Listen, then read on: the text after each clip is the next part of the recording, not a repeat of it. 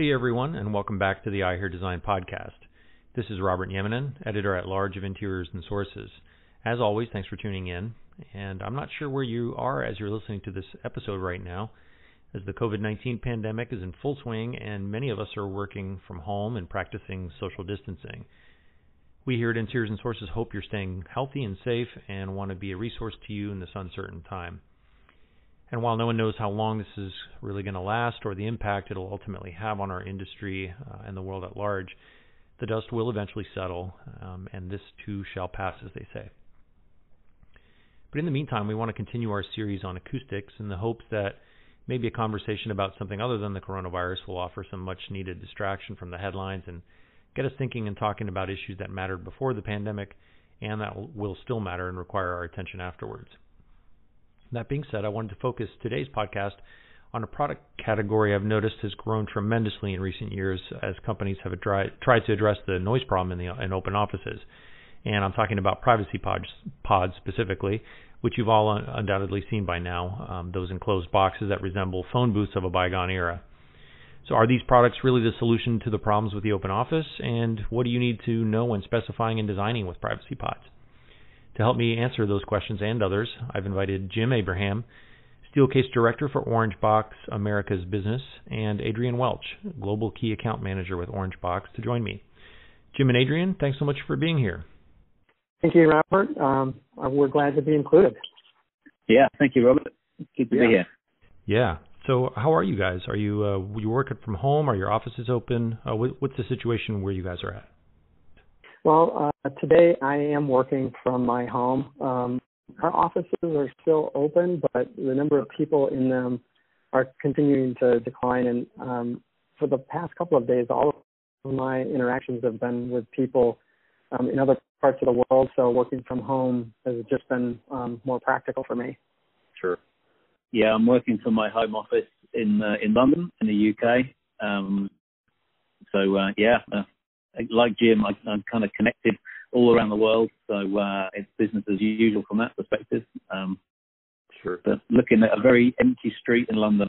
Wow. Yeah, I can imagine. It's definitely an unprecedented time, to say the least. So I hope you guys and our listeners out there continue to be safe and remain healthy. But prior to the pandemic and the quote-unquote new normal we find ourselves in, I was noticing a lot of these privacy pods popping up in the market.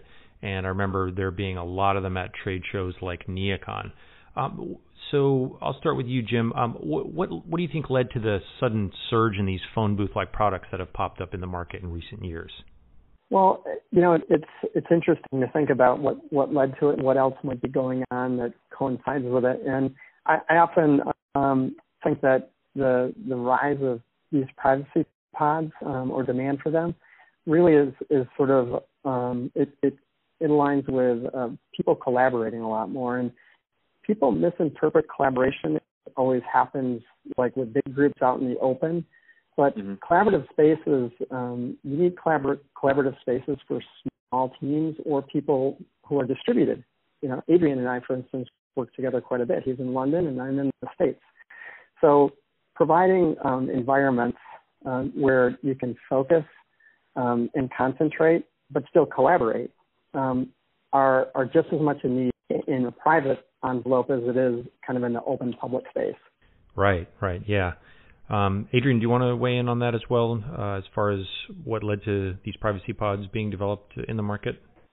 Yeah, absolutely. And I think we've seen all across the world at different speeds people moving to more open plan, collaborative environments.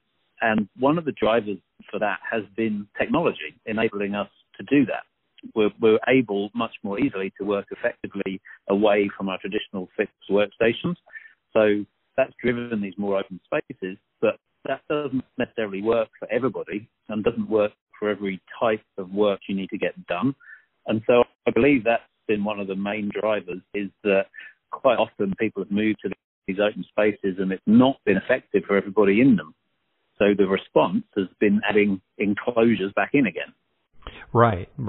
Yeah, I was going to say, or ask you guys rather, do you think these privacy pods were kind of a signal that the open office concept was a failure of sorts, or that it just needed some adjusting? What are your thoughts on that? Well, yeah, we've always thought that a open collaborative space it's a mixture of a lot of different kinds of spaces for people to work in.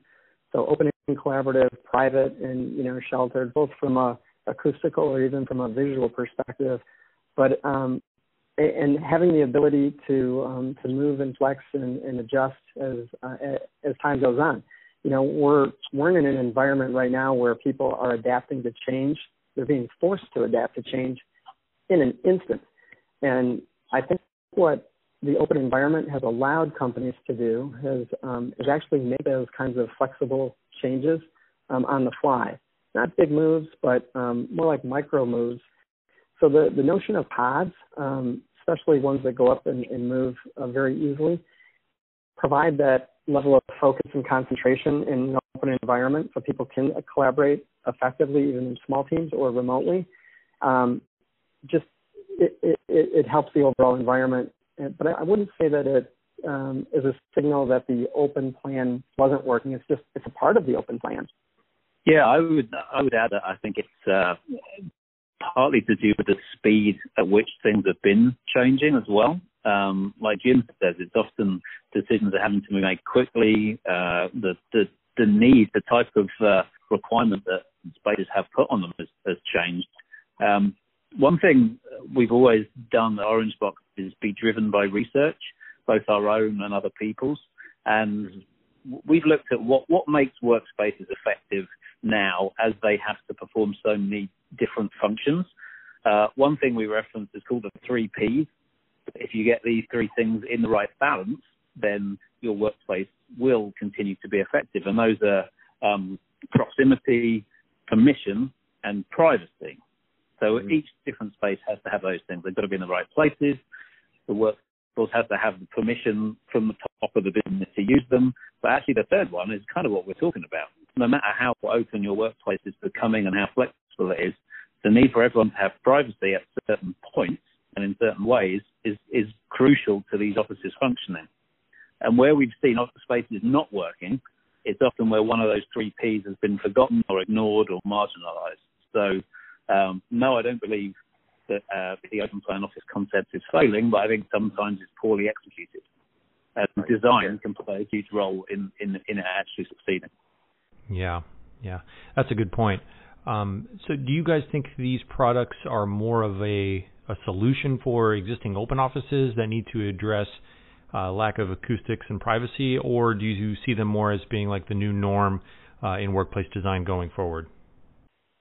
So when I step back and I think of just office furniture in general over the years, office furniture has intuitively always been very flexible.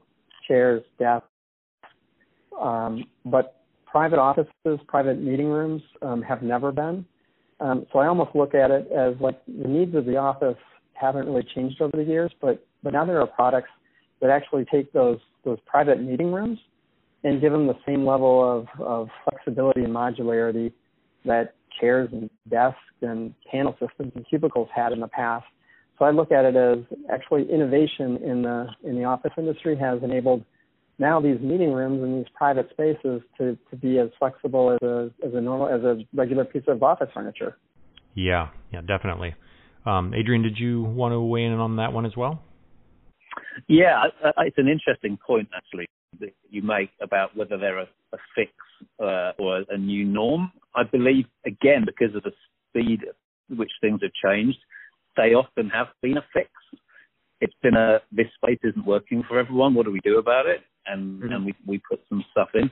But I believe long term, they can be a true change to real estate strategy and to workplace strategy. So going forward, I think as people understand these types of products better and are able to plan better in advance to use them, they can allow a much more flexible real estate strategy in the longer term. Yeah, that's a good point, Adrian. So to steer the conversation specifically toward acoustics that we've been addressing here in this series, how effective are privacy pods in addressing the problem of unwanted noise in the workplace? Like, is there data or testing done on them to show that they really do reduce the amount of noise someone needs for that heads down work? Jim, what are your thoughts? I'll let Adrian answer this one because we've actually been doing a number of studies with some of our clients on how they actually perform in a real live work environment. Okay. Right. Yeah, happy to, Jim. It's really interesting because there's traditional measures around acoustics, STCs, NRCs.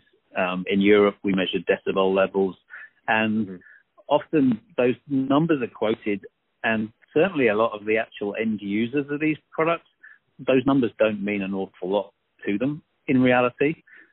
What people really care about is if everyone in the space can do effective work, can feel that they're either in a quiet enough zone to do what they need to do, or if they're doing something that requires privacy, that they can't be understood. And what that led us to with some of our major clients is actually looking at speech intelligibility rather than just a sort of cold number. Because actually that is ultimately what we're looking to do is again, going back to that idea of a space that acoustically is comfortable for everybody. Because sometimes extreme silence is as uncomfortable as too much noise. And we've also found sometimes with these enclosed spaces that if they're too acoustically sealed, they can feel uncomfortable. And because you have no gauge against what's going on outside them, you don't actually know whether people can hear you or not, because you're kind of in this vacuum. And so that's what we've really tried to get to a point is where there is a more natural transition between the enclosed space and the open plan space. And what we're working to measure is, can people understand what's being said either side of that wall? Because ultimately that's what people care about. Yeah, that's a really good point. We hear so much about those specific ratings and numbers rather than intelligibility, which makes a whole lot more sense. But okay.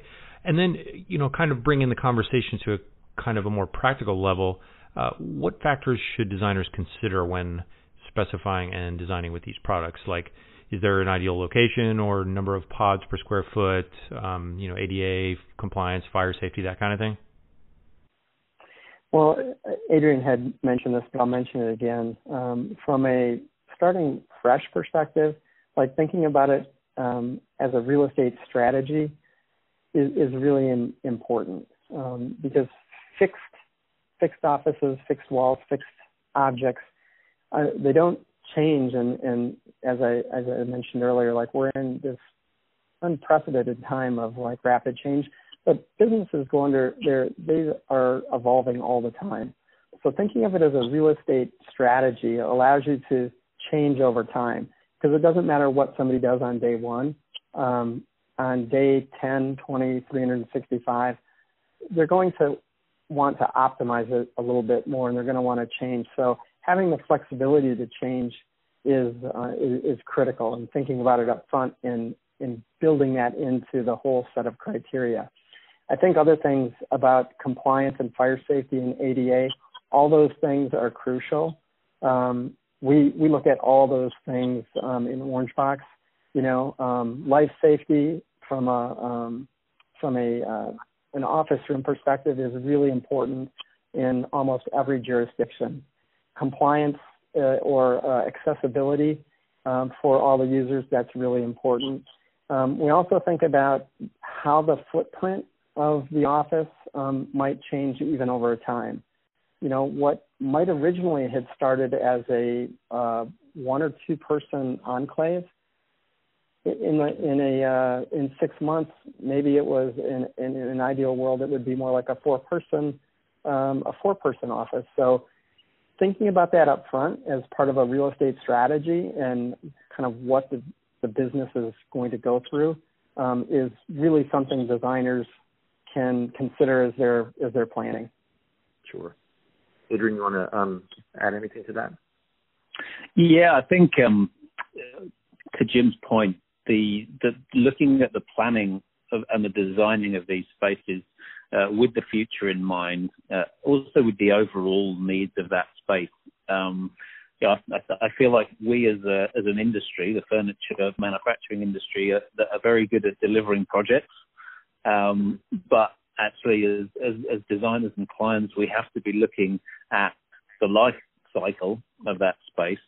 And so that's where, we really look to strike a balance between everything we just discussed, the compliance, the code, to building code.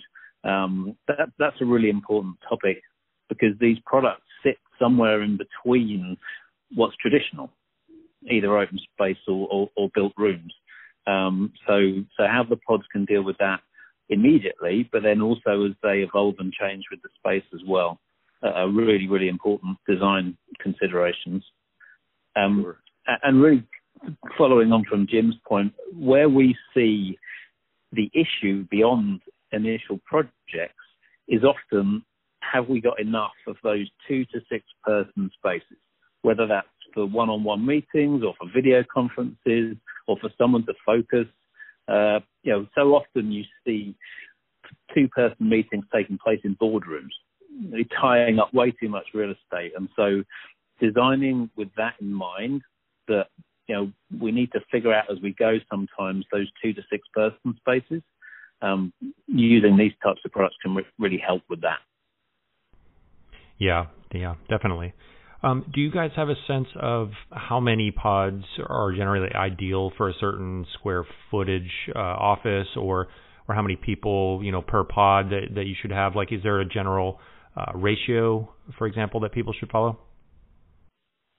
In your perspective, Adrian, working with some of our global accounts, do you think there's been a kind of a quantifiable ratio?